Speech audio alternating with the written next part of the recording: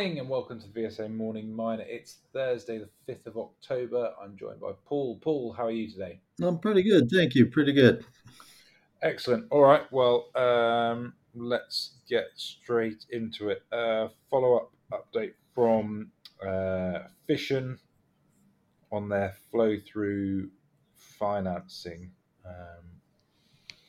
Yes, that ended up being oversubscribed. They took in a total, all told, in the flow-through financing of 9.2 million Canadian, and that was a bought deal, which was priced at $1.19 a share.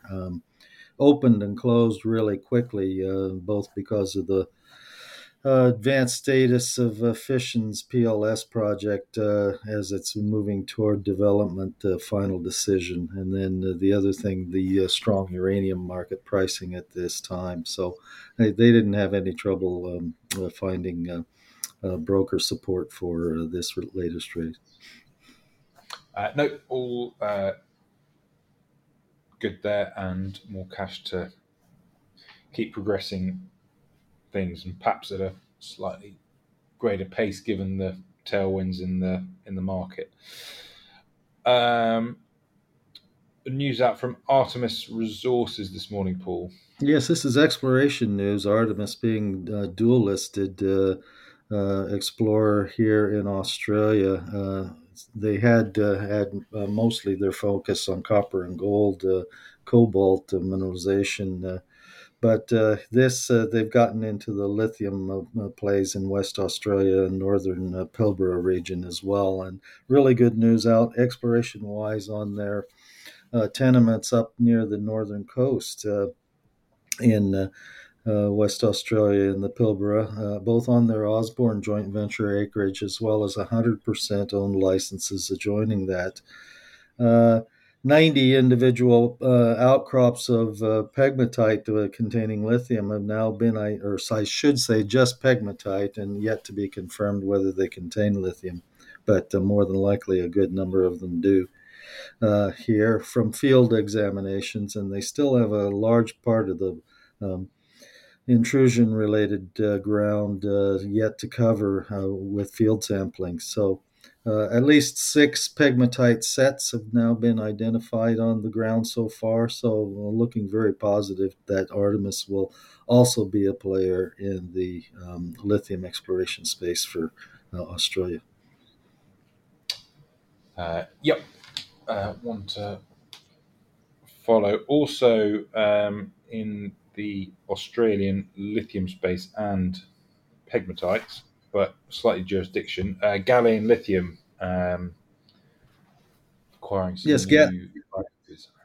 Yes, Galan, better known for its lithium brines that are coming toward development decision as well in uh, Argentina, but they also have lithium ground in Australia and expanding their pegmatite exposure. They have picked out some very strategically placed ground in the James Bay lowland area now in Quebec.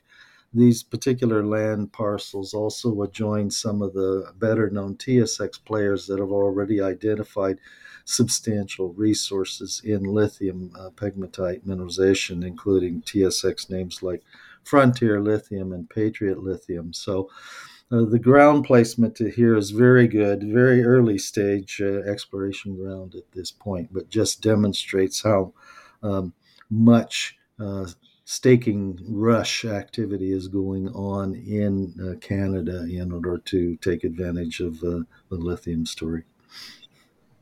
Yeah, well, we've obviously seen some pretty exceptional returns from those first movers, but I think it's also worth pointing out that it was quite a lot of Australian money that actually backed those TSX listed Canadian projects. So there is, I guess, a bit more of a link, and that perhaps explains the rationale behind why it's Galilean, an ASX listed company that's actually getting involved in these pegmatites in Canada. Mm-hmm. Yes, Anything that's else, right. Paul?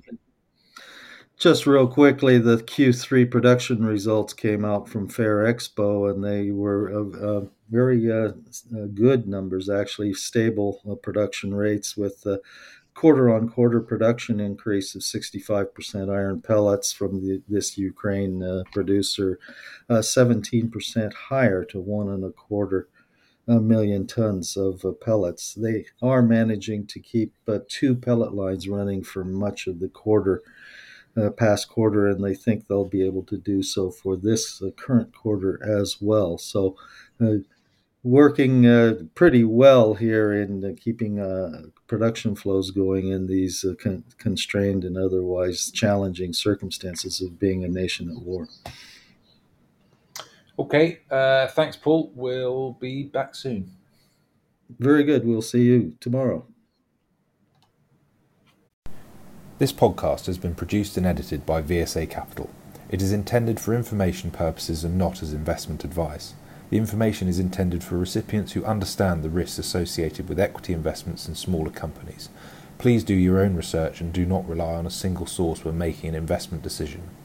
VSA Capital may derive fees from this content and seeks to do business with the companies mentioned.